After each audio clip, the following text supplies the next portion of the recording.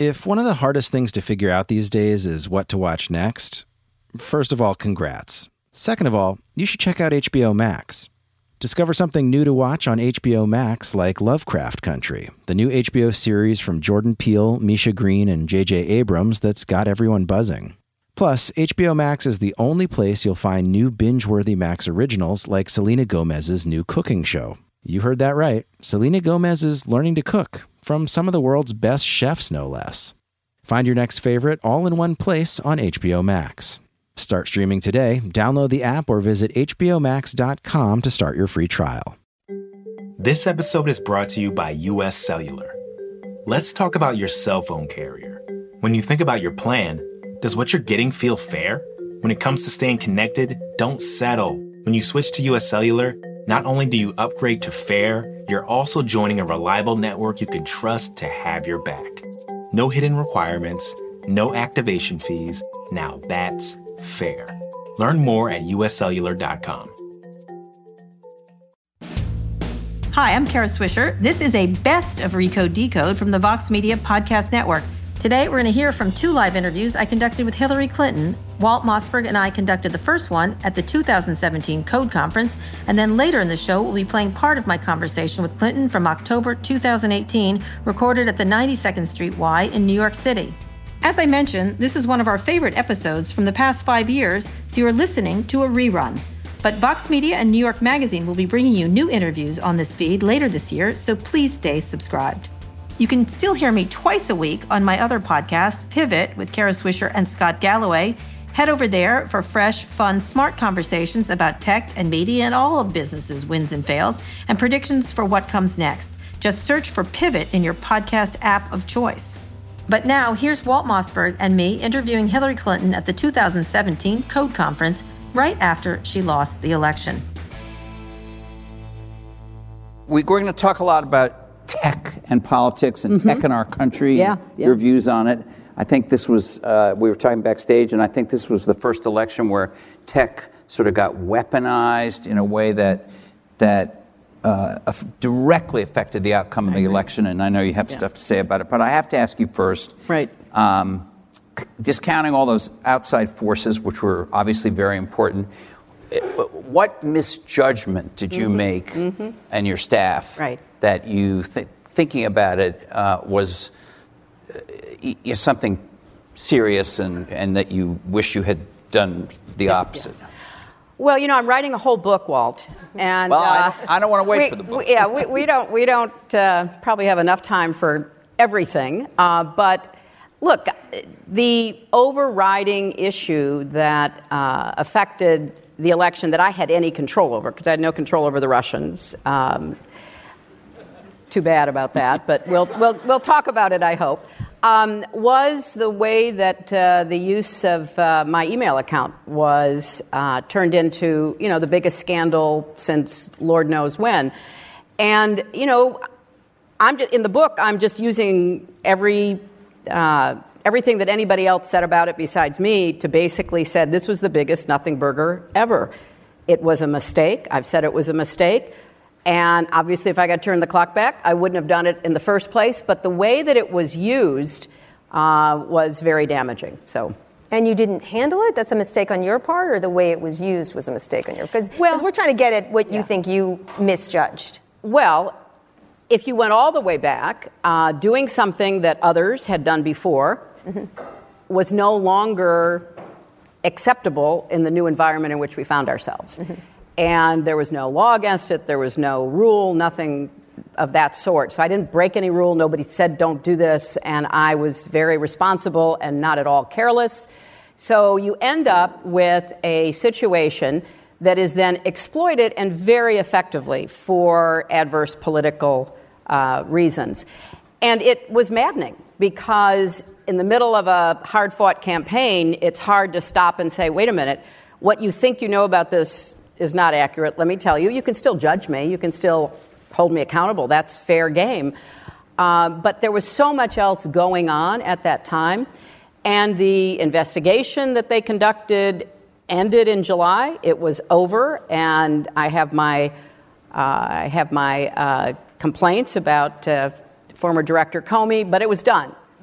And then it was reignited, and it became the major reason toward the end, based on the best analysis that I can find, that I lost ground and ended up losing. So obviously, turn the clock back.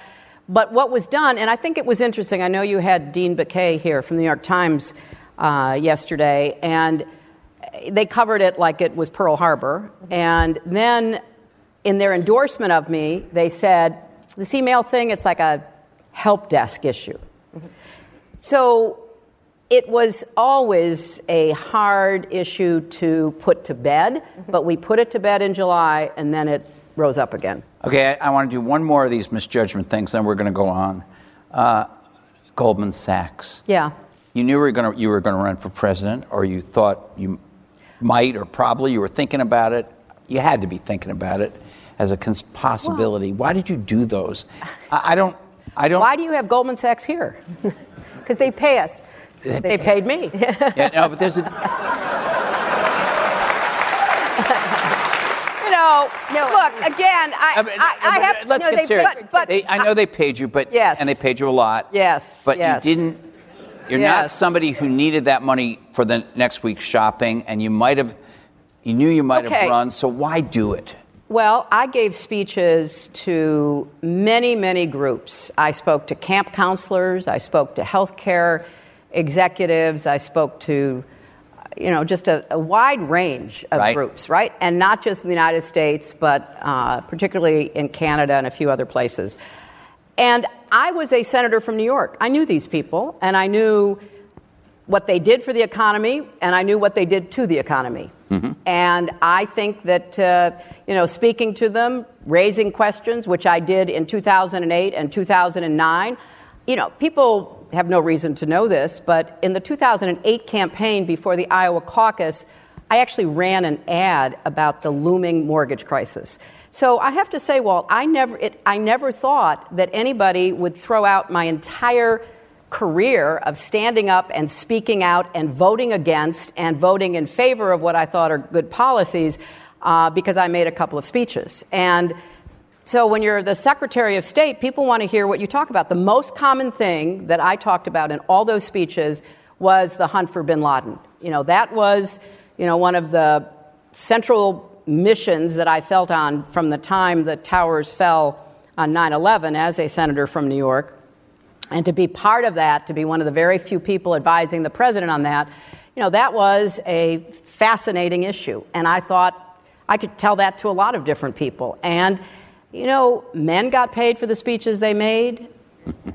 I got paid for the speeches I made. And it was used, and I thought it was unfairly used and all of that, but it was part of the background music. So let's talk about, but it was used. I think we've discussed this, you and I have discussed this idea of, how many years ago did you talk about the vast right-wing conspiracy? It was probably 98. Right. And at the time, people thought you were? A little crazy. Right, okay. What is it like now?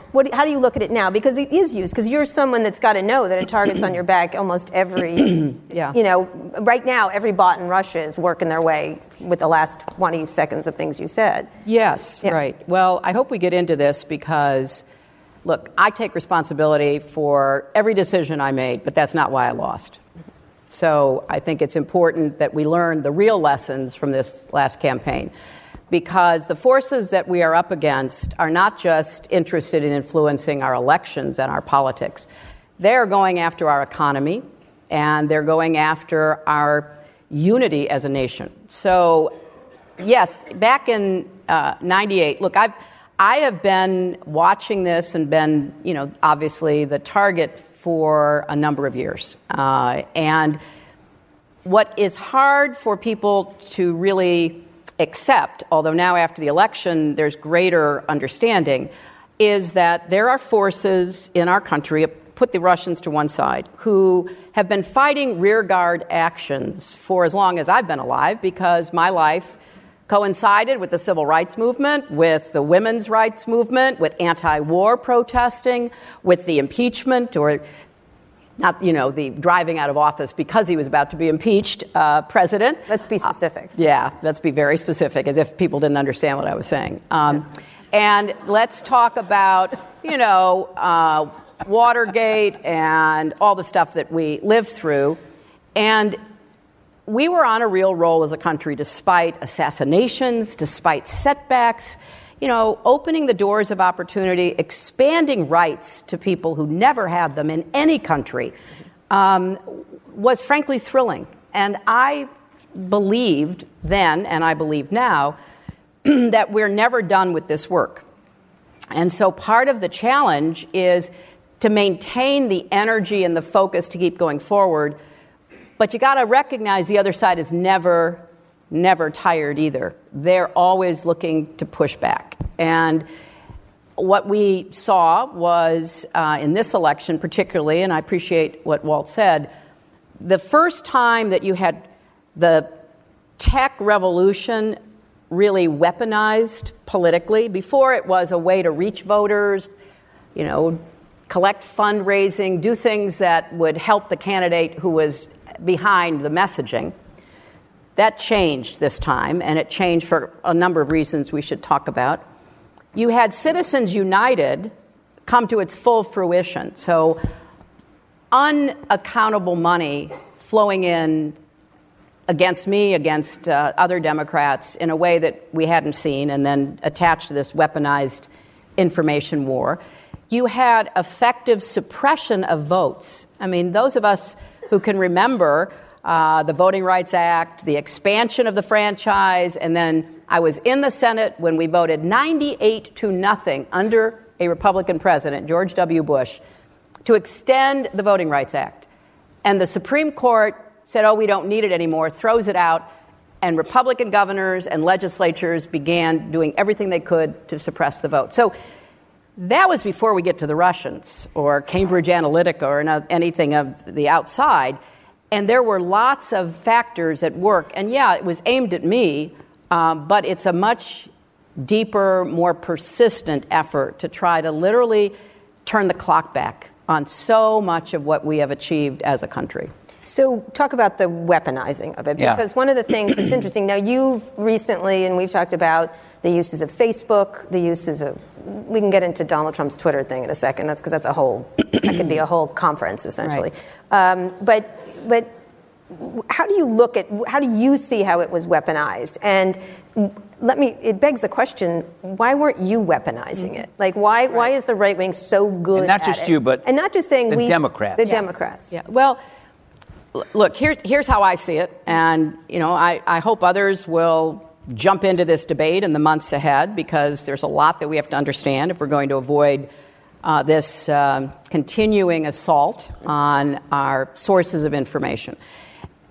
Here's how I think about it.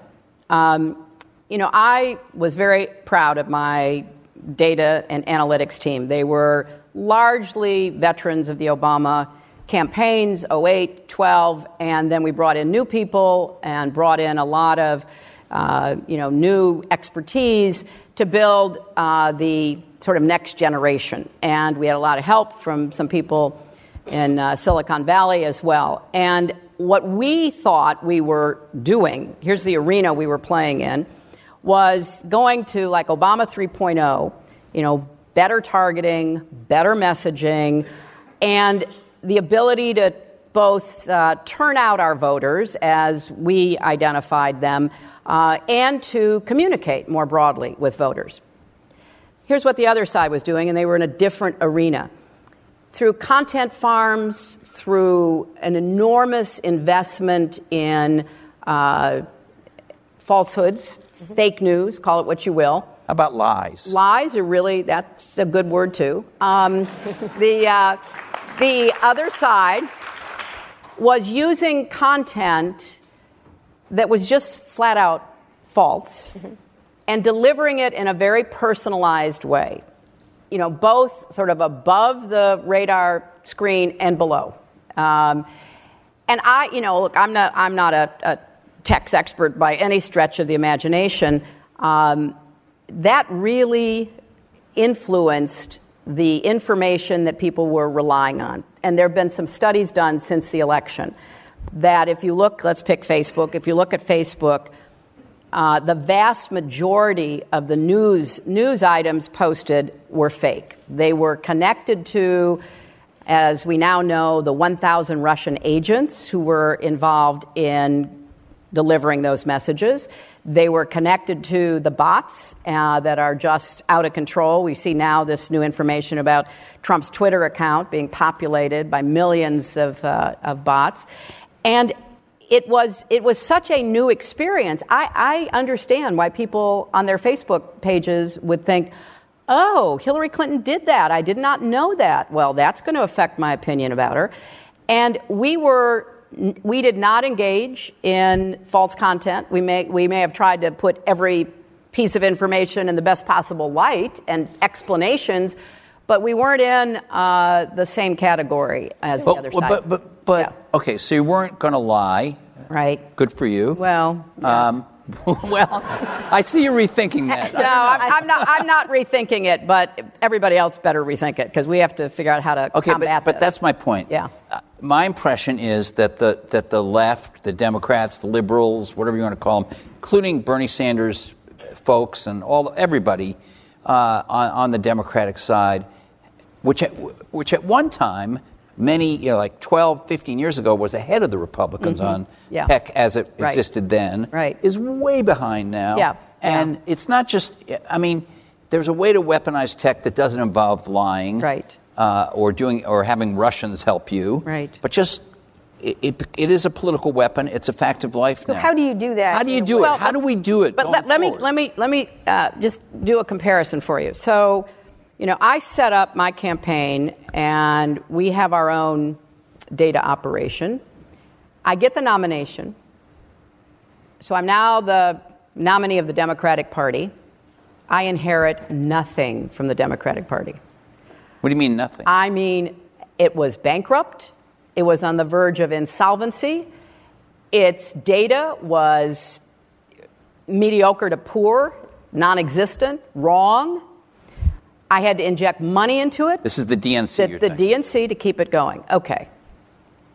Donald Trump, who did nothing about really setting up any kind of data operation, inherits an RNC data foundation that after the Republicans lost in 2012, and they thought they had a very good operation with the setup that Romney did, called Orca. They thought that was really state of the art. They lose. So they raised, best estimates are close to $100 million. They brought in their main vendors. They basically said, we will never be behind the Democrats again. And they invested between 2012 and 2016 this $100 million to build this data foundation. They beta tested it. They ran it. Somebody was able to determine about 227,000 surveys to double check, triple check, quadruple check the information. So Trump becomes the nominee, and he is basically handed this tried and true, effective foundation. Then you've got Cambridge Analytica, and you can believe the hype on how great they were or the hype on how they weren't, but the fact is they added something. And I think, again, we better understand that. The Mercers did not invest all that money just for their own amusement. Mm-hmm. We know they played in Brexit, and we know that they came to Jared Kushner and basically said, we will marry our operation, which was more, as it's been described, psychographic sentiment, a lot of harvesting of Facebook information. We will marry that with the RNC. On two conditions: you pick Steve Bannon and you pick Kellyanne Conway, and then we're in. Trump says, fine, who cares, right? So Bannon, who'd been running the Breitbart operation, supplying a lot of the untrue, false stories. Gotta start saying lies. Yeah, we know. So they married content with delivery and data. And it was a potent combination. Now, the question is, where and how did the Russians get into this? And I think it's a very important question. So I assume that a lot of the people here may have, and if you haven't, I hope you will, read the declassified report by the intelligence community that came out in early January. This is 17 agencies. 17 agencies, all in agreement, which I know from my experience as a senator and secretary of state is hard to get. They concluded with high confidence that the Russians ran an extensive information war campaign against my campaign to influence voters in the election.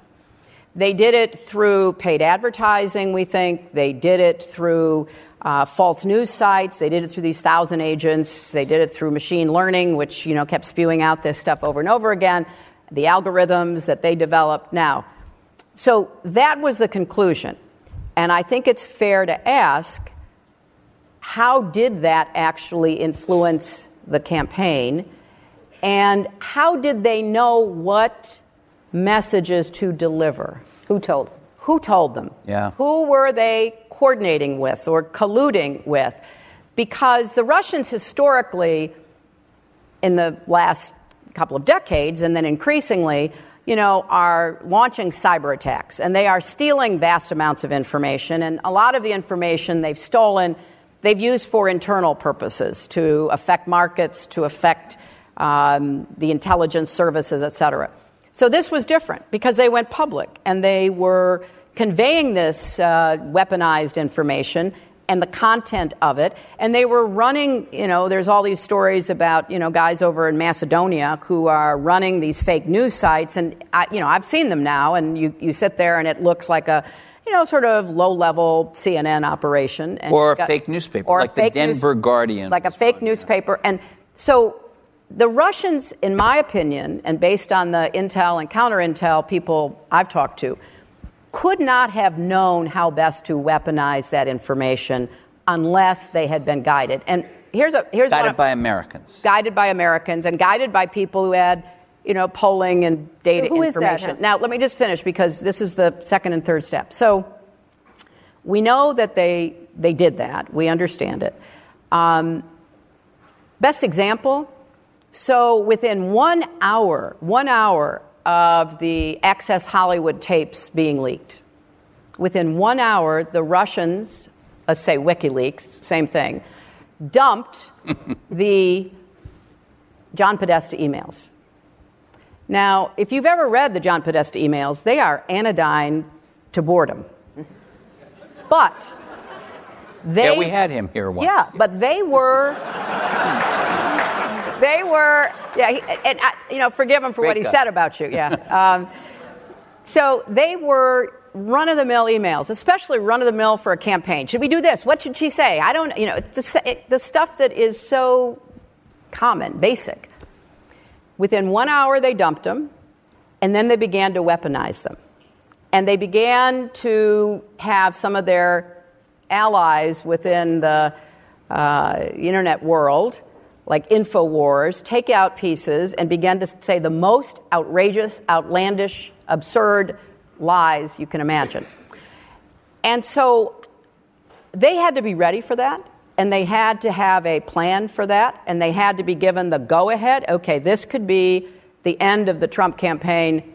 Dump it now, and then let's do everything we can to weaponize it. And we know it hurt us because, as I explain in my book, the Comey letter, which was, now we know, partly based on a false memo from the Russians. Right. It was a classic piece of Russian disinformation, compromat, they call it. So, for whatever reason, and I speculate, but I can't look inside the guy's mind, he dumps that on me on October 28th, and I immediately start falling. But what was really interesting, since the mainstream media covered that, as I say, like Pearl Harbor, front pages everywhere, huge type, et cetera. And all of the Trump people go around screaming, lock her up, and all of that. At the same time, the biggest Google searches were not for Comey, because that information was just lying out there. It was for WikiLeaks. And so voters who are being targeted with all of this false information are genuinely trying to make up their minds. What does it mean? And we know that the Google searches for this stuff were particularly high in places in Wisconsin and Pennsylvania. So, couple questions for this. That was fascinating, actually. I was riveted to that. Who was directing them, from your perspective? And do you blame, and I'm going to just use Facebook, because that's where a lot of this was done, especially around the fake news, which was either the Pope was voting for Trump, or there was one particular one I got in an argument with Facebook people about you being a lizard that was going around. And they kept arguing about the gray area and this and that, and I remember being in a call saying, she's not a lizard! Thank you, Kara, thank you. Okay, now... It's actually a kind thing from Kara. Yeah, it is. I'm very touched. But do you blame... And I haven't that on a pillow. I'll be honest, I don't know if you're a lizard or not. But the fact of the matter is, I'm guessing you're not a lizard. But who do you think directed it? And do you blame Facebook for doing, or any of these platforms for doing nothing? Or what should they have done? Well, let me separate out the questions. Okay. First, we're getting more information about all of the contacts between Trump campaign officials and Trump associates with Russians before, during, and after the election. So I hope that we'll get enough information to be able to answer that question. But you're leaning Trump.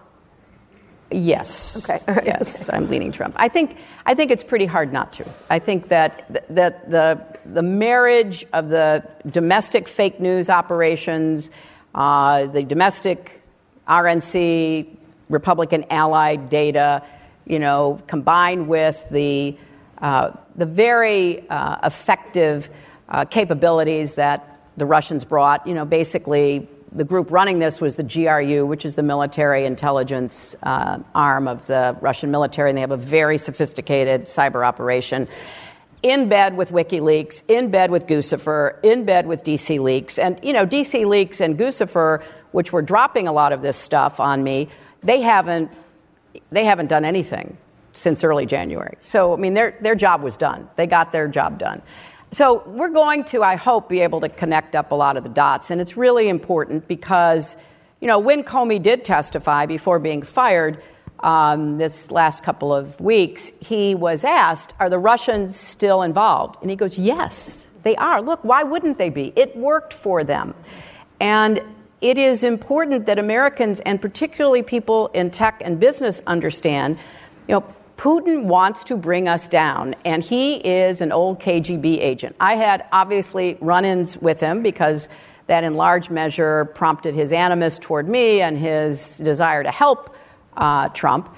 But it is deeper than that. It's way beyond me. So with respect to the platforms, I am, again, not exactly sure what conclusions we should draw, but here's what I believe. I believe that what was happening to me was unprecedented, and we were scrambling.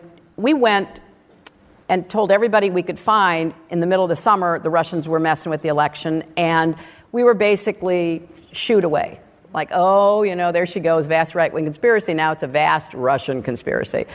Well, it turned out we were right, and we saw evidence of it. We could track it, and we could not get the press to follow it, and we never got confirmation. Remember, Comey was more than happy to talk about my emails, but he wouldn't talk about investigation of the Russians. So people went to vote on November 8th having no idea that there was an active counterintelligence investigation going on of the Trump campaign.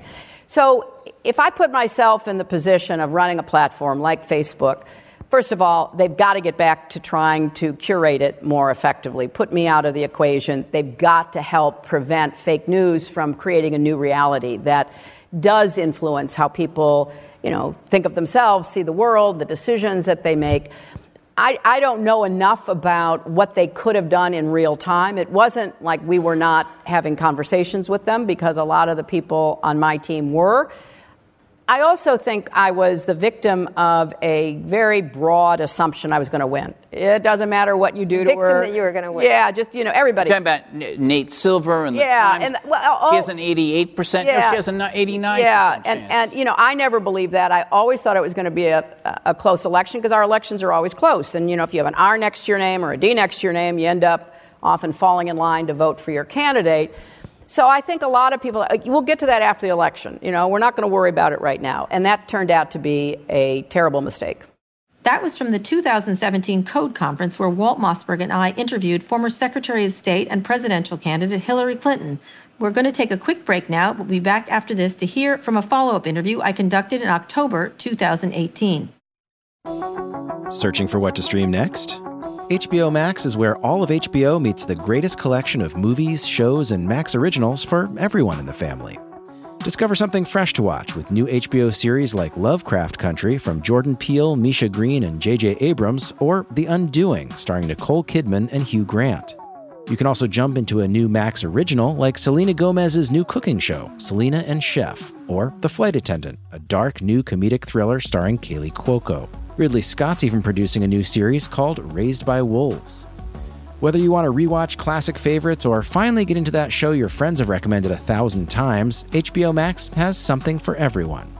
Start streaming today and find your next favorite. Download the app or visit hbomax.com to start your free trial. If you're an early adopter, you get that your devices and your connections need to be fast and help make your life better. But you might be forgetting one thing. Tech should be fair, too. Fairness isn't a new idea, but it is to wireless. That's where US Cellular comes in. At US Cellular, people come first. And that means a fast, reliable connection with no hidden requirements and no activation fees. They'll even pay you back for unused data. When you upgrade to US Cellular, you upgrade to fair. Learn more at uscellular.com.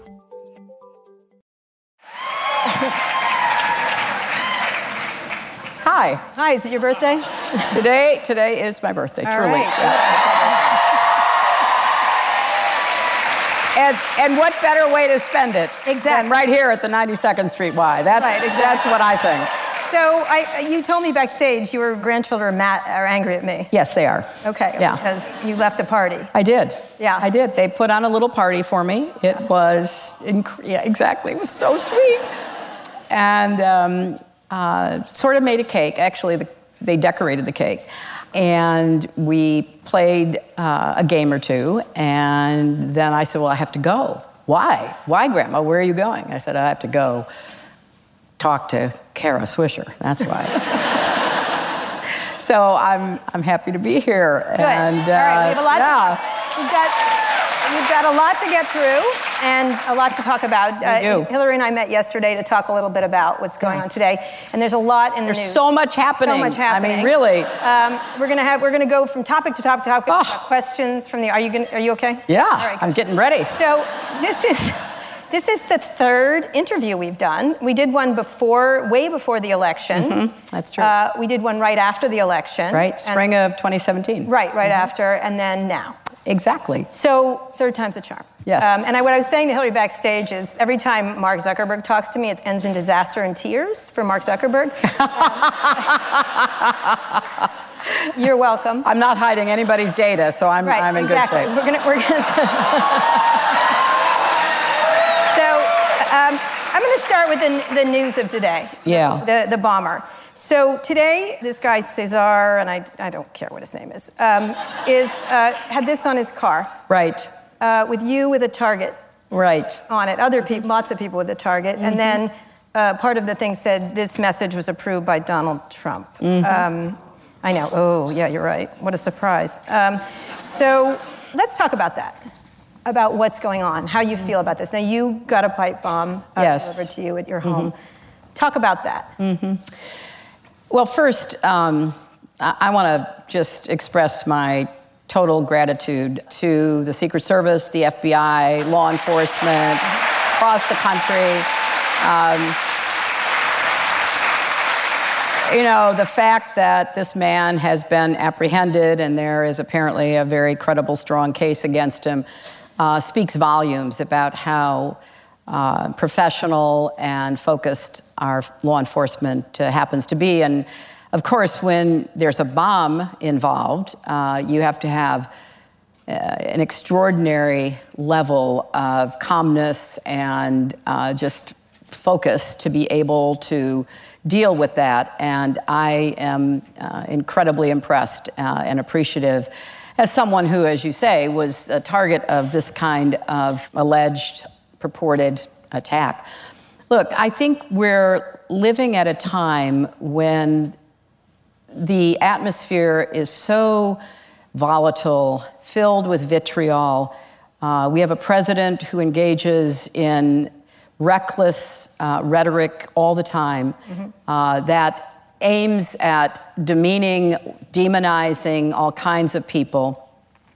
He whips up the crowds that come to see him, and it's almost an addiction relationship, that we've got, him up there just urging them on, they chanting and giving back what he needs, I guess, to make himself feel, strong and important. And it's tragic, but it's also really dangerous. So and that is an example of the danger because, look, this man, if he is the person, which appears to be, he is responsible for his actions.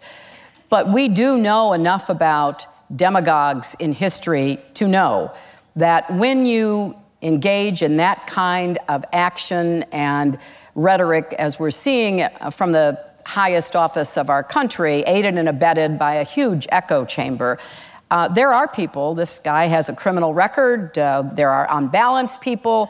Look, I remember when the young man in North Carolina got in his car to drive to Washington, D.C. with his AR-15 to liberate the children allegedly held in the basement of the pizza parlor. That you ran? Oh, that I ran, of course, yes. And you know what? There was no basement and no children. But he did shoot up the place. But there's excellent pizza there. There is. It's a great place if you're ever in Washington. So when you use the word demagogue,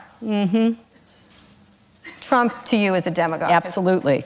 And when he is doing this, like today, the reaction, how did you react to his reaction to Look, he's just, to me, he just goes through the motions. At moments like that, when you really need a president who unites the country, somebody on his staff sticks a paper in front of him or words on a teleprompter, which he's then told to go out and recite. He does it in a begrudging, not very convincing way. And then he just waits for the chance when he can get into one of his rallies again or have any kind of audience that he can unleash himself. Madeleine Albright wrote a book earlier this year called Fascism, A Warning. And I really recommend it because I'm not only a huge admirer and friend of hers, but her perspective as someone who had to flee Czechoslovakia twice, first from the Nazis, then from the communists, is something Americans need to be reminded of. And she has a quote in there where Mussolini, a demagogue, an authoritarian, who used that kind of rhetoric, who inflamed the passions of thugs on the street, who beat up, intimidated, and eventually murdered political opponents, members of the press, and the like. Mussolini says, when you pluck a chicken feather by feather, nobody notices. Well, I think we now notice. How can we not notice? Well, except that day by day, it's a different thing. Last month was this, then there was that. There has been about 6 things in a row. So when you're talking about that, where do you think it's going to lead? It depends upon what happens in this election.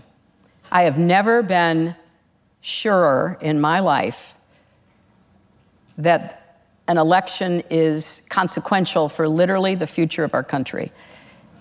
Look, if I had lost to kind of a normal Republican, like who? Yeah, it's a normal Republican. Yeah, well, I'm not naming any of them. They'll be, they would be too, nervous about that. But but somebody with whom I disagreed with on everything, like I have in the past, I wouldn't be happy. But I do remember after 9/11, and those of us in New York have special reason to remember. George W. Bush went to an Islamic center, and he spoke to the people there, and he spoke to the people of our country saying, this is about terrorism and terrorists. It's not about, law-abiding people who we live with in our neighborhoods and our communities. Can you imagine that happening today? I can't, because we've seen no evidence that it could. Or if it did, again, it would be begrudging, unconvincing, and then out the door and back into the crazy stuff that we hear all the time. So look, this election, now 10 days away, will determine whether we actually have workable checks and balances to hold this administration accountable. In the absence of that, winning the House, maybe winning the Senate, I really do fear as to what will be next, what kinds of behavior and action we might see from him. So do you fear? Because you are I fear for the country, yeah. What about yourself? No. Because you are their favorite person to talk about, locking you up, hurting you, bombing. Yes, well, you know. I'm sorry, is that not frightening to you? No. And I'll tell you, I mean, yeah.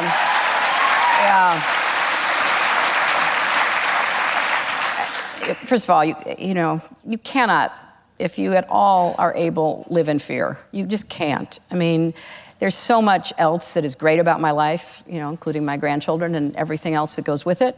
So I saw what they said about me. I saw the T-shirts they were selling. I saw the mugs they were selling. I saw the bumper sticks they were selling at their convention. Mm-hmm. I'd never seen anything like that.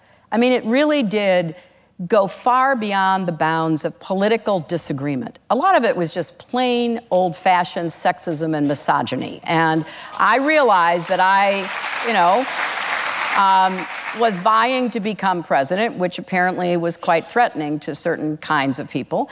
And so they were, doing everything they could to diminish and demean me. Margaret Atwood, who wrote Handmaid's Tale, said, "Oh my gosh, it was medieval, wasn't it, what they did to you?" And yeah, they tried. But I would never give them the satisfaction of thinking that they had ever gotten to me, even if they did get to me, which they have not. So that's not going to happen. Now, however, when you do get a pipe bomb sent to your address, you do worry about all the other people. I mean, people who open your mail, people who deliver it, people who might be in the vicinity. So, of course, I worry about what we can do to keep everybody safe.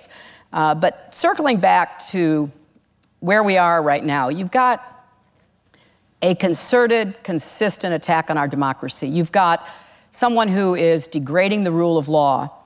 The very bureau, the FBI that ran the investigation to find this guy has been insulted and attacked by this president. You have the delegitimizing of elections, every effort being made to suppress and purge voters, to not count votes, to try to rig the system, as it is sometimes alleged. But clearly it's happening in places like Georgia as we speak, where if there were a free, fair, transparent election, I am confident Stacey Abrams would be the next governor of the state of Georgia. So when you're in this situation, what do you imagine is going to happen next if this election doesn't go that way? What do you think? Well, first of all, I'm doing everything I can. I hope all of you are too, to make sure it does go the right way. We've got the most amazing candidates, lots of women, lots of people of color, lots of young people. I mean, it would just be such a great sea change. Look, if we're not able to rein him in, I think there will be wholesale firings, particularly in the Justice Department, perhaps including Robert Mueller. There will be increasing corruption, because remember, the level of corruption is something we haven't seen since probably the 1920s and the Teapot Dome scandal. And so many of the decisions that are being made look to be connected to what's in the financial interests of the president's family, corporation, and corporate allies. We've got the likelihood that, as bad as voter suppression has been, and it is, that it could be even worse. We know that his views about every issue is resulting in the wholesale elimination and reversing of regulations. I mean, until he became president, I thought the issue about the dangers of asbestos had been settled. So there's so much more damage. Some of it very obvious, very clear, makes the headlines, and a lot of it just slowly eroding the function and services of government. How much do you feel at fault for this? Do you feel at all in terms of, do you think about that? I know. Sure. No, look, Yeah, if I'd won, none of this would be happening. Yeah. So yeah, I do think about it. Do you think about that at all? Of course I do, and I wrote a whole book about it, I read it. Which now is out in paperback for anybody who hasn't read it yet. But in it I talk about, look, we made mistakes. I made mistakes. I don't know any campaign or any human being who doesn't, so that kind of is baked into it. But there were some very unusual, unprecedented activities that were going on in that campaign. And obviously you and I have talked before Right, we're gonna get into that. about, the Russians. Right, and what they did and what the impact of it was, I believe, likely to have been with respect to the outcome. So there were things happening that had never happened before. And that was then, now nearly 2 years ago. And from everything we know, a lot of it is still happening because there's no incentive for this administration to really do what should be done to keep foreign adversaries, not just the Russians, but if you're sitting in Tehran or in Beijing or in Pyongyang and you say, hey, the Russians did this, hey, let us give it a try, you're going to have even more foreign interference, influence peddling, propaganda going on, and there's no concerted effort to try to stop that. When we talked right after the election, you were raising these issues around the Russians. I was. And most people, the minute we got off stage, it was Breitbart, Fox News, all the others saying you were crazy. That yeah, the Russians, they've said that before. Yeah, you may not listen to it, but they're still saying it. You talked about this and in detail. What have you learned since of what you think happened there? And then let's get into social media's relationship. After the election, I did not know what happened, but I was determined that I would try to find out to the best of my ability, given fast-moving events and unveiling of information. And look, I really believe that there was a combination of factors that changed the outcome at the very end. Starting on October 7th, the day was so consequential. It started with the first public admission by our intelligence agencies in the Obama administration that the Russians had been hacking, And it was also a warning that we don't know what else they're doing. We're trying to figure this out. That was in the morning. A few hours later, the Hollywood Access tapes came out. A few hours after that, WikiLeaks dumps John Podesta's emails. Now, I don't believe in coincidences. And why were those dumped? They were being held to be dumped in order to divert attention from anything that might derail Trump. In the first Mueller indictment, which some of you may be interested in reading both indictments so far, the first one on social media basically has a line in it where it's an intercepted conversation or email where the Russian general is directing his intelligence agents, do everything negative you can to Hillary Clinton, but not to Bernie Sanders or Donald Trump. We support them. So this is something that had been churning and going on for many months. And we know about the DNC emails and now all of a sudden the Podesta emails. And what was fascinating about it is the way that they were weaponized. This so-called Pizzagate thing came from a totally innocent email that the right, aided and abetted by the Russians, whipped up into this ridiculous, terrible conspiracy accusation. So we now know a lot more than we did when I started writing my book. But when I was writing my book, I had enough evidence. The Russians, the suppression of votes, which was particularly obvious in a state like Wisconsin, sexism, misogyny. There was enough evidence to be able to make the assertions that I made in the book, because when I came to talk with you in the spring of 2017, I hadn't finished the book. Right.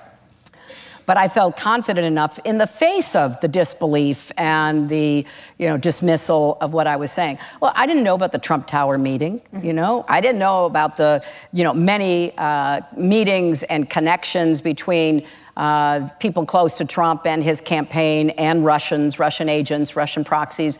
There's a new book out, which seems to be the best analysis of this by Kathleen Hall Jamieson, who's a professor at the University of Pennsylvania, who's an expert in elections, and she has studied everything. And here's her conclusion. This is not mine. Here's her conclusion.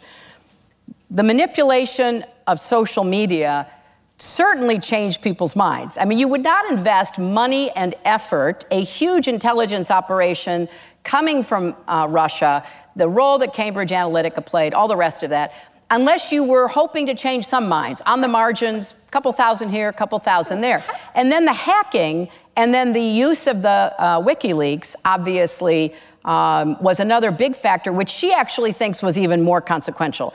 And then, of course, October 28th, we got this, surprise from Jim Comey, which devastated me. And then a few days later, he, on a Sunday afternoon, does a little, 2-line email, just kidding, basically, nothing there, right, which didn't do me much good. So this all happened. So when I talk about what happened, I'm not just looking backwards. I'm trying to say the Russians are still in our electoral system. We know that media and other sources of information are being manipulated. We understand that. Let's do something about it because we can't afford this. Before we do it, one of the things you talk about is social media. You're not on Facebook that much, I guess. No, not too much. Yeah, okay. Yeah. Talk to me about that, the idea of what they've done. They, Sheryl Sandberg was a big supporter of you. Yeah. A lot of Silicon Valley was. Not as much as Barack Obama. It was interesting. How do you look at those? What is their culpability in this from your point of view? Well, I mean, you're really the expert on this, Kara, and the stuff that you write and the lines you connect is really informative to me. I think that what happened is a very clever adversary, political adversary in the case of Cambridge Analytica and others, but literally a national adversary, national security adversary in the case of Russia, just exploited the heck out of Facebook. Right. And used it for the way it was built. Used it both as it was built, but also manipulated it. And the purchase of information, the purchase of posts, the purchase of ads, the purchase of whatever that was going on, paid for with rubles. Right. In the first instance, there was a very well organized effort on Facebook to go far beyond the usual methodology that we'd seen, first off in the Obama campaign. And, I had the same people working for me, basically. Mm-hmm. And they were going kind of Obama 2.0. And we were working really hard in this arena about how you identify voters and give them information, answer their questions, persuade them. What was happening in the campaign, though, and, this was a combination of all the efforts going on, is that Trump and his team were playing a whole different game. Mm-hmm. And it wasn't until, after the election and questions started being asked that Facebook or Twitter or anybody else began to try to delve a little more deeply into what their platform had been used for. And so what do you think of those companies then? I think we are in we're certainly in a new uncharted territory. I think that the companies themselves are going to have to be held accountable. I'm a supporter of the efforts, Congressman Ro Khanna, Professor Berners-Lee, others who are trying to come up with some kind of regulatory platform that would give support to the continuing open platform we want there to be so people can communicate, but with more accountability imposed upon the companies so that they would have to recognize that what's happening now is far beyond anything Mark Zuckerberg thought about in his dorm in Harvard. Mm-hmm. When you have the military in Myanmar using Facebook to stoke genocide against the Rohingya, that is not something that is going to bring people together and create community. Just the opposite. Mm-hmm. It is being used for the worst kinds of political purposes. And now, Facebook just admitted Iran has, taken a page from the Russian book, and they're in there trying to figure out, okay, how do we sow discord? How do we create divisiveness within America? I mean, what I want people to understand is, it might have been most apparent to us for the first time in the 2016 election. But our adversaries play a long game. Mm-hmm. And part of their long game, and this is part of Putin's whole worldview, is to cause as much divisiveness within the United States, pitting groups against each other, creating, as they did during the campaign, phony demonstrations and really aggressively negative advertising in order for people to kind of get off balance and to walk away from our democracy. Have you seen Mark or Cheryl since the election?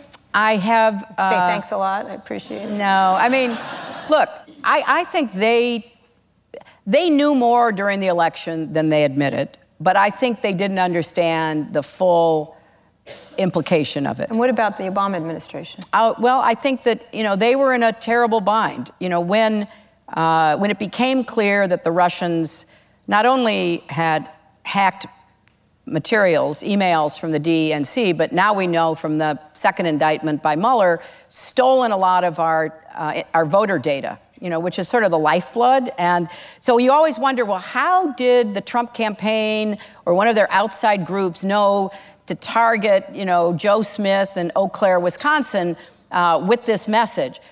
Well, they stole the data we had acquired, both our campaign and the Democratic National Committee, that gave us our persuadable targets, people who could go either way.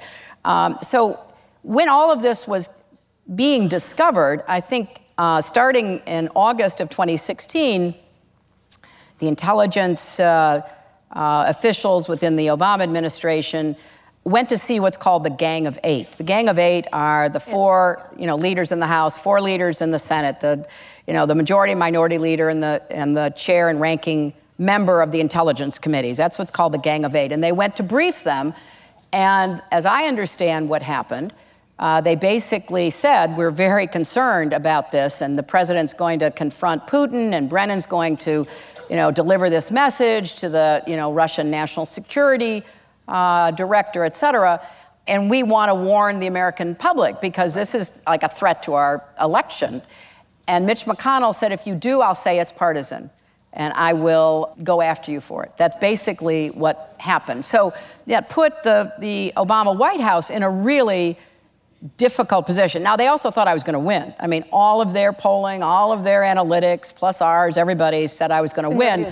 So I think that their thinking on this, which I really, I can't help but understand how difficult the problem was what do we do? I mean, McConnell does this, which he's fully capable of doing, as we have seen, since, no line can not be crossed in order to undercut our democratic norms and the regular order of the Senate. So I think they just decided that they couldn't do it. Now, there was some effort to try to get out to the rest of the world. Harry Reid wrote a letter to Jim Comey saying, if you know things about what's happening in the election, you owe it to the American people to tell them.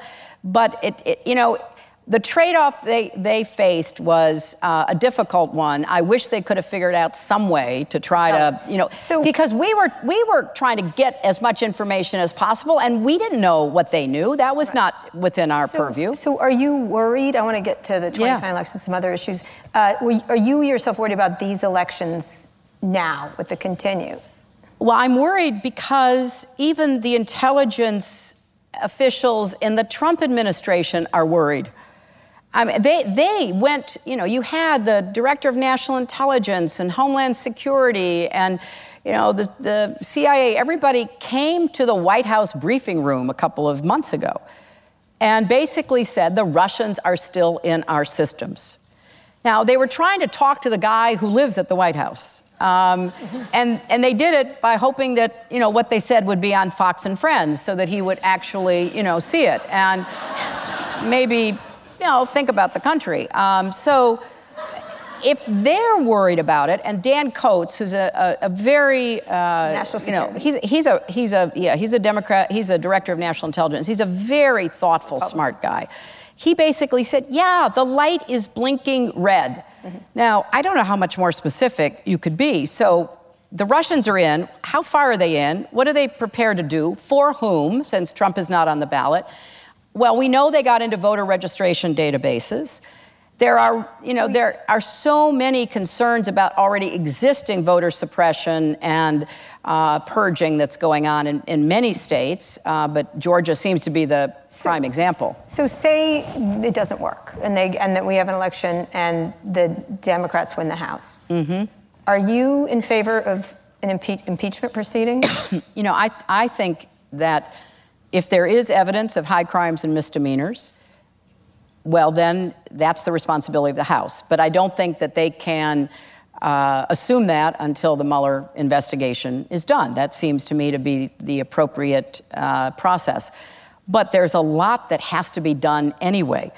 Every single committee has to do investigations and hold hearings about what is being done in the agencies as they attempt to turn the clock back. And it's not just turn the clock back on the Obama 8 years, it's literally turn the clock back a half a century. Really trying to just rip the guts out of civil rights enforcement and all kinds of other important matters like the environment, climate change, whatever we know is important, they have it under their thumb right now. So a House under a Democratic leadership, I think, will have to come with a positive agenda. We need to reinstate the Voting Rights Act. We need to do a whole lot of other things, deal with campaign finance reform and the like, and begin to do a lot of investigations. And they've got to get off the dime quickly so that they can start reporting to the American people about it. And the final thing on this whole area is, when Mitch McConnell said the other day that they were likely going to look to Social Security, Medicare, and Medicaid because the deficit and the debt have exploded because of their very, I believe, irresponsible tax cut. You've got to do both offense and defense. And people need to know before they vote on November 6th that the Republicans will come right after your Social Security and your Medicare and your Medicaid. I saw that after Bush won his second term. As soon as he won, they began going after Social Security, Medicare, and Medicaid, and we had to, really stop them from being successful. So you seem rather passionate. I am really. Well, yes, I am. We're going to talk about 2020 in a minute. Do you want to run again? No. Wait. No. That was a pause. Well, I'd like to be president. Okay. Look,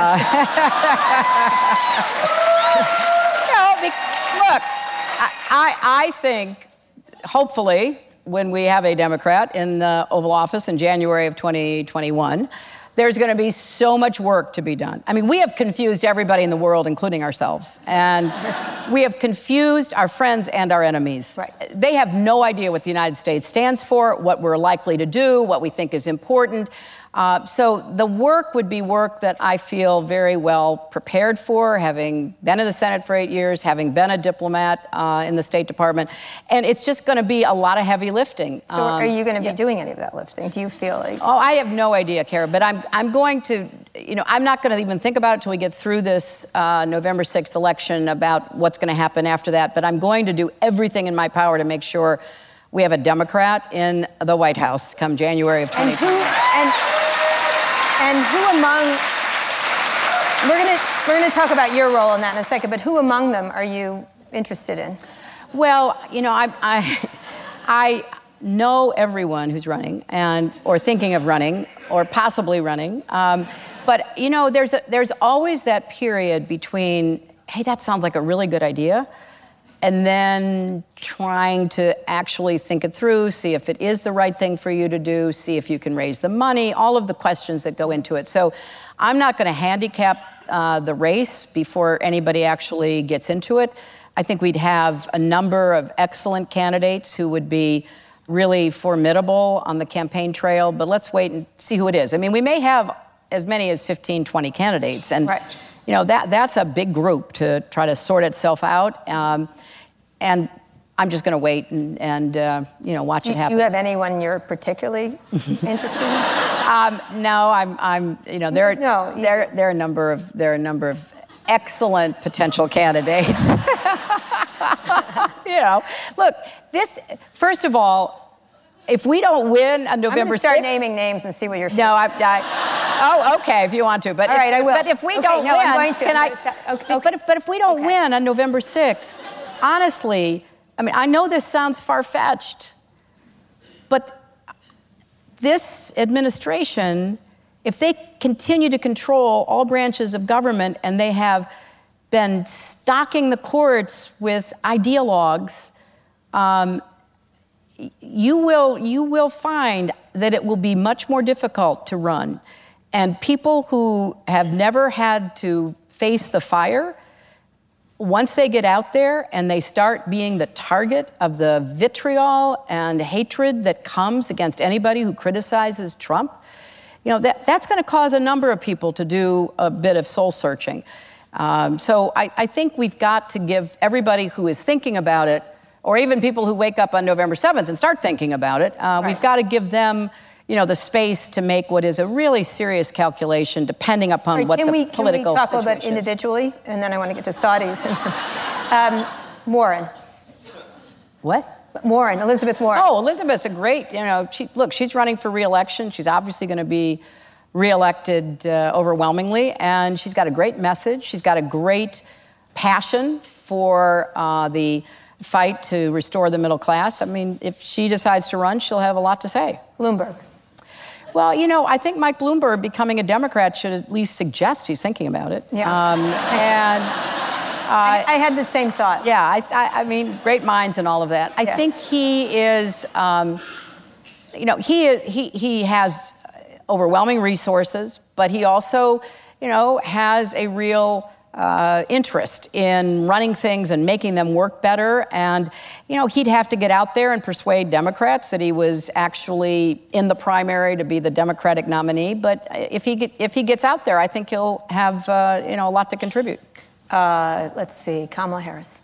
Kamala is a fantastic human being as well as a terrific senator. And she just brings a whole very fresh and open approach to a lot of these issues that she cares deeply about, that she's worked on as Attorney General, as a prosecutor before that. And being from California is a big deal because the California primary will have by far the largest number of delegates. So, the politics and her obvious interests in these important issues would stand her in good stead. Okay. Oprah. Look, she's an icon, and she has said she's not interested. And really, I don't believe her. You don't believe her? Well, then I'm teasing. I believe her. You believe her. You do believe her. Well, I believe her because I mean, she's got almost the perfect life right now. Right. And she has. I'll tell you a story that is kind of related, although a little off topic. So, when Aung San Suu Kyi, who I got to know quite well when I was leading the opening of the United States to actually go back into what was then called Burma, Myanmar, she was the human rights icon, the lady who had lived in house arrest, who had stood up for democracy in her country. And she and I had a really long couple of conversations about her decision that she was going to go into politics. And I said to her then, I said, I can understand why you want to do that. You want to be part of helping to forge this democracy that you have fought for, suffered for over so many years. But once you go from icon to politician, it will be a very different world that you will face. And the calculations, the thinking that you have to make as a politician oftentimes, pushes you to compromise, forces you to have to, ally yourself with people that you agree with one time out of 100. There's just a lot that goes into it. It is the making of sausage. So I think that Oprah is so smart. I think she would say, look, I can help influence the debate. I can be talking about important things, that we need to, be a country that starts talking and listening to each other again, rather than getting into the political arena. So she wouldn't want to hang out with Sean Hannity, for example. Well, no Democrat likes to hang out with Sean Hannity. That's one of the problems. Yeah. You know, the propaganda value that Fox provides to the Republican Party is incalculable. It is so incredibly important to their brand, to their messaging. They just turn themselves over to be, you know, in an alliance with Fox. So I think that it's difficult to go on their shows. Very few Democrats any longer do, because, you know, there's no such thing as having a reasonable conversation. You're just going to be, you know, beaten up and chopped up and delivered to the audience. Would you go on Fox News? I've gone on Fox News. I've been on Fox News. And, you know, look, there are a few people that you feel like you could have a reasonable conversation with. Sean Hannity is not one of them. Okay. But that would not be my recommendation to Oprah or anybody else. Right? I would agree. I'm going to get off these things. I want to talk about you. I'm going to talk about personal things with you, and also, but running. One of the things that has happened. Let's start with the political part. There's been a lot of articles. Hillary should shut up. Hillary should not talk. Hillary's got to go away. Right. What? Okay. but those articles are there. You know them. Oh, of course. Yeah. What do you think of those? I think they're ridiculous. I got that. So what? Why? Where do they come? Where, from your perspective, they come from? Well, I don't know. I noticed that there were no articles telling Al Gore to go away, or John Kerry to go away, or John McCain, or Mitt Romney to go away. Mitt Romney is going to the Senate. That's where he's going. And so I don't really know. I think we could speculate, but I don't have any, any evidence or information. Please speculate. Let's speculate. Okay. Look, I think some of it, and I write about this in my book, some of it is just of the same category of the sexist behavior and sexist kind of talk around me and my campaign, but not only me. You mentioned a couple of my former, colleagues from, having been in the Senate. Elizabeth Warren's on the floor of the Senate delivering a speech against Jeff Sessions to be Attorney General, and she's reading from a letter by Coretta Scott King, who had doubts about Jeff Sessions years before when they wanted to make him a judge. And Mitch McConnell goes to the floor, and as the majority leader, he has certain prerogatives, and he basically orders her to stop talking because she is, attacking the character of a fellow senator. And she, as that's where the phrase comes, nevertheless, she persisted. She kept talking, and then he ordered her off the floor. I never saw that in 8 years. And what was especially interesting to me, because I was watching it in real time, is that she left the floor, and a Democratic senator, a good guy, comes and reads the rest of the letter, and McConnell never says anything. Or Kamala Harris questioning in one of her hearings, and as a former prosecutor, she's really, going after the witness. It might have been Jeff Sessions again. And the chairman basically told her to, cease and desist, that she was being disrespectful. Now, excuse me, I have seen a lot of the back and forth in the Senate. People can get a little heated. And then look at what happened in the Kavanaugh hearings, right? I mean, the way that Kavanaugh spoke to and treated Amy Klobuchar was just outrageous. And also similarly to Dianne Feinstein. So yes, I mean, I have my own experiences. I wrote about those, but I also said in my book, the press and the political press is still kind of dominated by an attitude about politics that is very male-centric, very male-oriented. I've given hundreds of speeches, and maybe thousands by this time, and I've been on lots of platforms with a lot of male speakers, and male speakers get worked up, and they start to shout, and they may even pound the podium.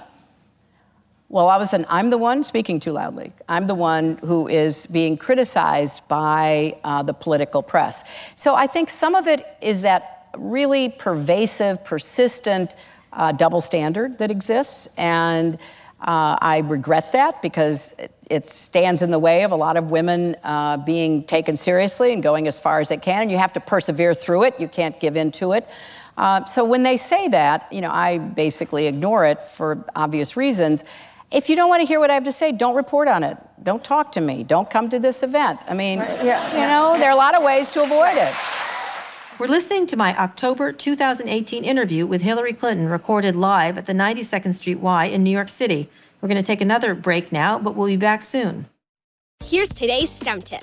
Don't throw out that old plastic bottle. Repurpose it by turning it into an awesome terrarium. Just fill it with sand, pebbles, soil, and your favorite plant. It'll grow sealed right in its own ecosystem. Learn more at She Can STEM. A message from the Ad Council. All right, we're going to get some questions from the audience. Okay.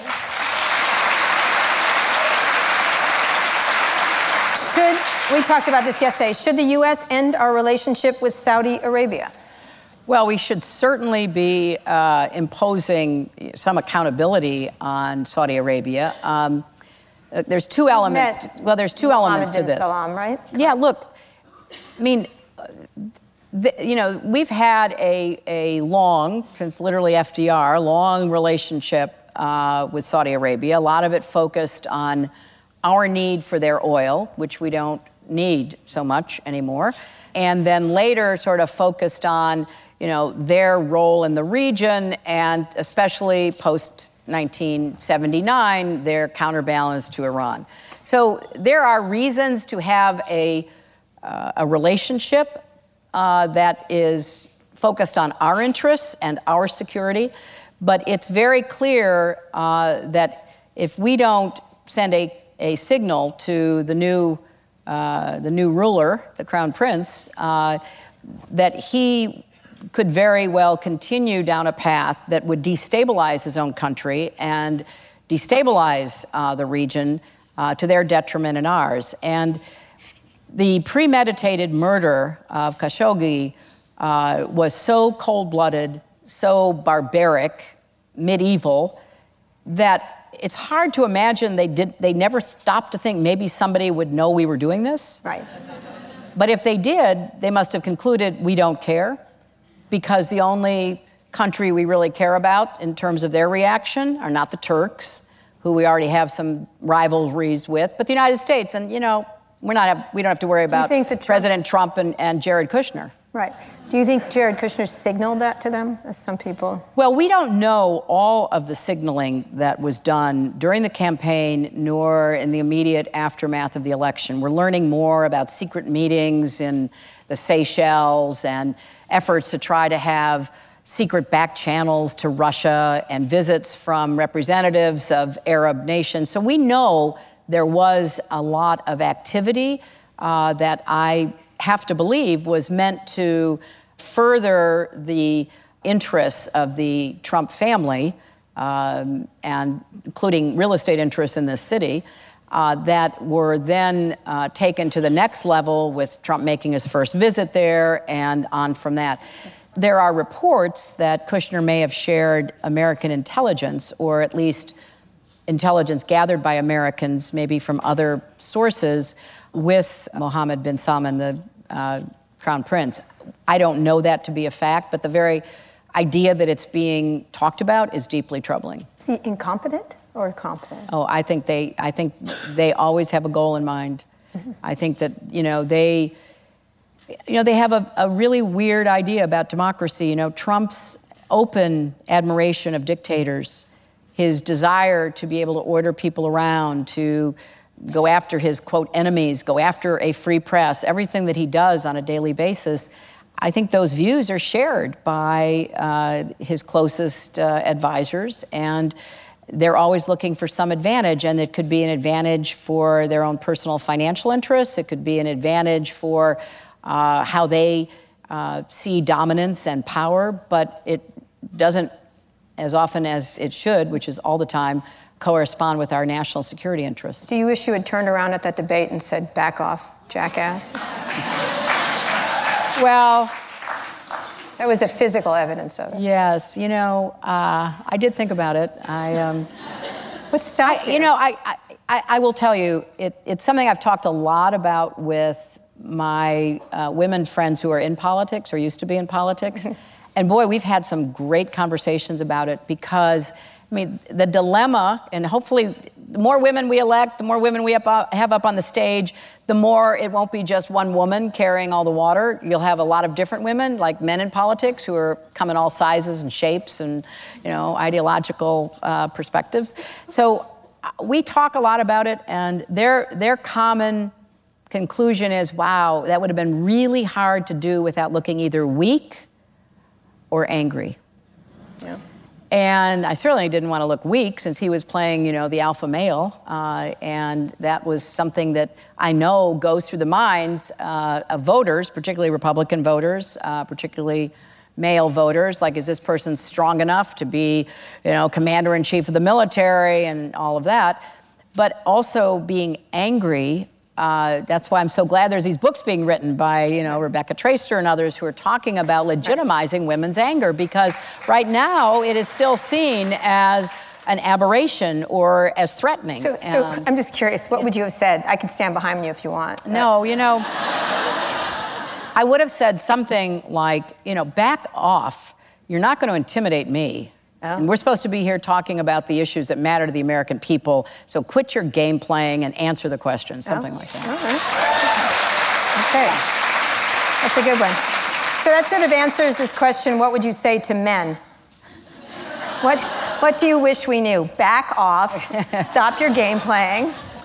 Stop with the sexual harassment. There is a lot. I'm actually really glad that you asked the question and that Kara chose it, because there's a lot of confusion.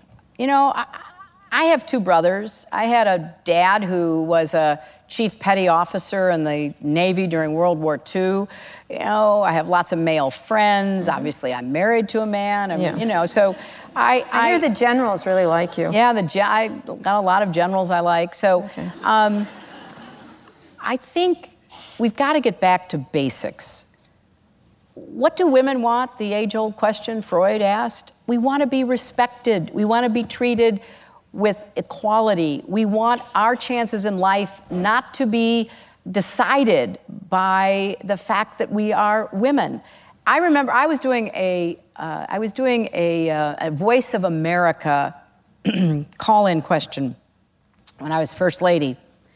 And the question came from a man who said he was in Iran, which I thought was interesting. And it was after my Beijing speech about women's rights or human rights. And he said to me on this broadcast, he said, I just don't understand what that means.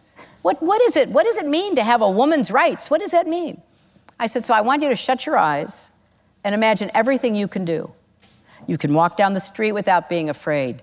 You can go to a soccer game and cheer your lungs out if you want to. You can go to work. You can have a family that you are proud of and a part of.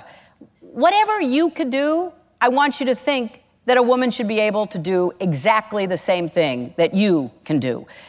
That's what we're asking for. We're not asking, to be better than or given extra special privileges, but we want to be treated as you're equal. Yeah. And everything that we can bring to the table be respected. So I think I want extra special privileges, but go ahead. but there are outliers that we have to deal with. If you know Kara, she's not kidding. I'm not. So, but no, this is a conversation that needs to take place in homes and businesses, because I do think for most of us, and I guess for nearly all men, that's just not what you were raised to believe. You were raised to be the protector, the supporter, the patriarch, whatever it might have been, whatever the particular category was. And so, yes, this is a huge cultural shift. And so I take it seriously, and it's going to take a while to work through our families and our workplaces, our societies. Yeah, it's hard. I have two sons, and they tried to drive me off the sidewalk the other day because they own the sidewalk, Uh-huh. Yeah, and you found yourself on the edge, right? Right, and then I shoved the crap out of them. As you know, my theory that all men should be raised by lesbians and then moved back to the general population. Such good men. And they're really good at sports then. Okay, so are the Democrats becoming the victim of too much political correctness? Just up a few more. I know you have to Okay, no, look, I think this is a much tougher question than it sounds, because the easy answer is, well, we don't want political correctness. We just want people to, express themselves and be honest and authentic in what they say and believe. But I think it's also the case that what's often called political correctness is politeness. It's not being rude and insulting to people. It's respecting the diversity that we have in our society. So I don't know exactly how to answer that because, the Democratic Party is a much more diverse political party, attracting people who are African American, Latino, LGBT, whatever the reason why people feel more comfortable where they are taken in, where they are included as part of a political movement or party. And I don't think it's politically correct to say we value that. And I don't want to go around insulting people. I don't want to paint with a broad brush. Every immigrant is this, every African American is that, every, other person with, different religious beliefs or whatever. That's childish. What do you think of Cory Booker's? And you didn't comment on him, and you feel free. Oh, I adore him. What do you think about him saying kick them in the shins, essentially? Start to get to that kind of political. Well, that was Eric Holder. Yeah, Eric Holder. Yeah. I'm sorry. Yeah, I know they all look alike. No, they don't. Oh, well done. Hillary. Yeah, I was paid by Mark Zuckerberg to do that. Okay. Can I just say? No, what I Can I just say you've been reading Trump's tweets beautifully. Yeah, thank you. No, but look, I think this is out of frustration because Trump dominates the media 24/7. Mm-hmm. And he's brilliant at distract and divert. If he's in a little bit of trouble over here, well, hey, look at that shiny object over there. If something bad is actually happening in the world, go to a rally and get everybody all, whipped up, lock her up and all of that. He's really very adept, and it's the classic demagogue toolkit. So there is a frustration. They don't want civility, they want consent. Mm-hmm. They want you to agree with them on Kavanaugh. They want you to agree with them on immigration. They want you to agree with them. They don't want to debate, and goodness gracious, they don't want facts, evidence, truth, or reason to be part of that debate. So I think it is frustrating for a lot of us, I include myself, when you are just pummeled by these people because they have their propaganda, Fox News, they have all this other stuff out in the ecosystem of the media. They've got the president, they've got all of this, just hammering on people like me all the time. And then when somebody says, well, shouldn't you be civil? Well, I believe in it. I mean, maybe, too much. I didn't turn around and say what I said I would have said. So I don't think that that is any way equivalent, because we live in, unfortunately, the world of false equivalency. That is not equivalent to the relentless, very dangerous attacks that are waged against Democrats and others all the time. Do you have an answer to lock her up? Well, I'm just waiting to be able to say lock them up. Okay. All right, good one. Well played, Hillary. All right. How would you, Secretary Clinton. Oh, Hillary's better. Okay, all right. Which one do you like? I'm just curious, which one do they have to use? I've had Hillary a lot longer. Okay, good. Yeah. Okay. Has 2 L's, everybody. How would you encourage the government to handle AI? Just a few more, and then I know you have to go because it's your birthday. Wow, we could talk about this for a long time. Well, go ahead, Hillary. Yeah, no. It's got the crowd. I think they don't mind hearing from you. Yes, I mean, one of the things I wanted to do if I had been president was to delve deeply into what we have to do about AI. I mean, if you follow the debate between people who are, quite knowledgeable about technology, it's like split right down the middle. There are those who think it's going to be the demise of the human race, and those who think it's going to be, the greatest breakthrough for the human race. Well, we need to figure out, which is which, and are there plans we should make that would try to rein in some of the AI before it is unloosed on the world? Now, other countries are moving very fast ahead, China being the best example. I mean, China is currently creating the most intense surveillance system that's ever been created in the history of the world, using facial recognition. And AI. And AI is behind it. They are literally leading the way about how you control people, how you control their behavior, certainly, but they're also moving toward how do you change their behavior and their thinking. So they're starting a program to give points to people where people will be rewarded by certain behaviors. Some of that will be taken from the surveillance that is being done. Oh, Mr. Yang over there, he did a nice thing. We're going to tell him we're giving him some credit. Well, how do they know that? Because they've got cameras everywhere and they've got Mr. Yang's face recorded. So the AI that I am fearful of is not just, the robots that might decide to turn around and kill you one day. That does give me some pause. They don't care about But they don't care about you. They don't care about that, yeah. Right. So I care about the coercive control. The people have control of AI. That governments will have over our lives. And everybody should care about that. And, we have willingly now for more than a decade given up our most personal data that is the real guts, the bloodstream for AI. Our personal data is the most valuable commodity in the world right now. I mean, it's far more valuable than any energy source or any other commodity you can think about. And we have given it over. We've given it over to companies by and large, but that is just one little step away from governments. Yep. And some governments are already coercing or very nicely asking with a big fist behind the head of companies to provide that information. But then companies are negligent and irresponsible, and that information is gushing out anyway. So I worry a lot about the control. It really is like Brave New World, 1984, all of those allegedly science fiction social commentaries that we read decades ago.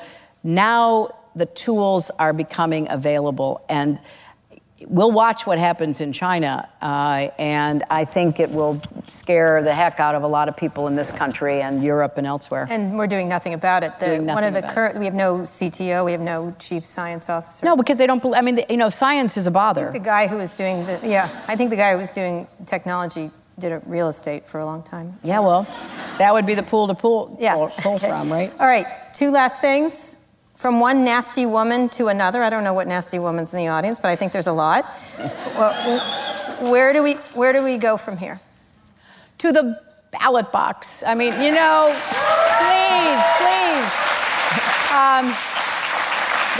There are so many important issues to talk about, and obviously we couldn't talk about them all in just one of our fun conversations, our third, as Kara said.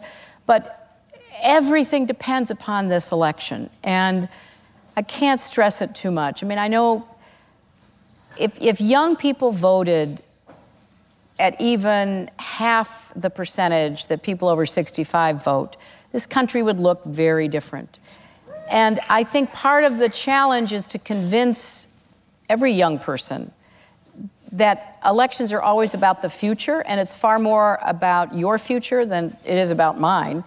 And I think anything you can do between now and the time the polls close on November 6th, there are some really consequential congressional races here in New York, in New Jersey, in Pennsylvania, places that are within easy distance that you could go and knock on doors and make phone calls, or even stay at home and do the same by contacting a campaign.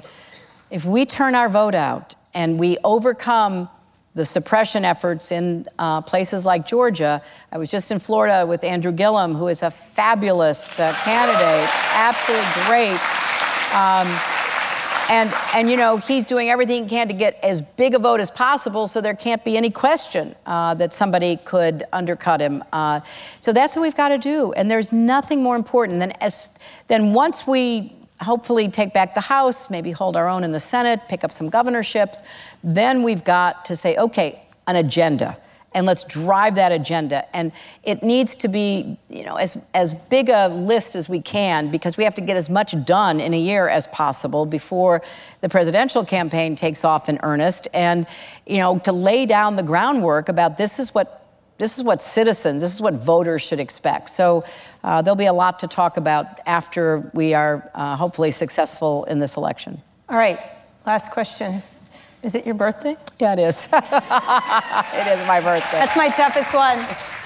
Oh, my gosh. Oh, that's so cute.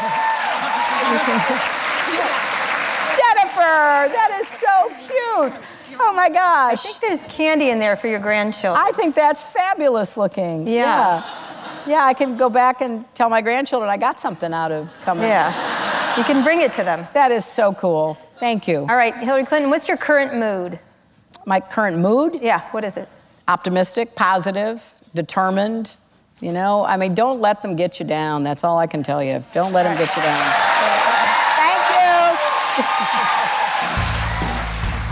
Thanks, everybody. Thanks again to Hillary Clinton for coming on Recode Decode, and thank you for listening. As always, you can follow me on Twitter at Kara Swisher. My executive producer is Erica Anderson at Erica America. My producer, Eric Johnson, is at Hey Hey ESJ. Don't forget to subscribe to Pivot with Kara Swisher and Scott Galloway for fresh conversations about tech, business, and more every week. Thanks also to our editor, Joel Rabe. We'll be back here with another Best of Recode Decode episode on Monday. Tune in then.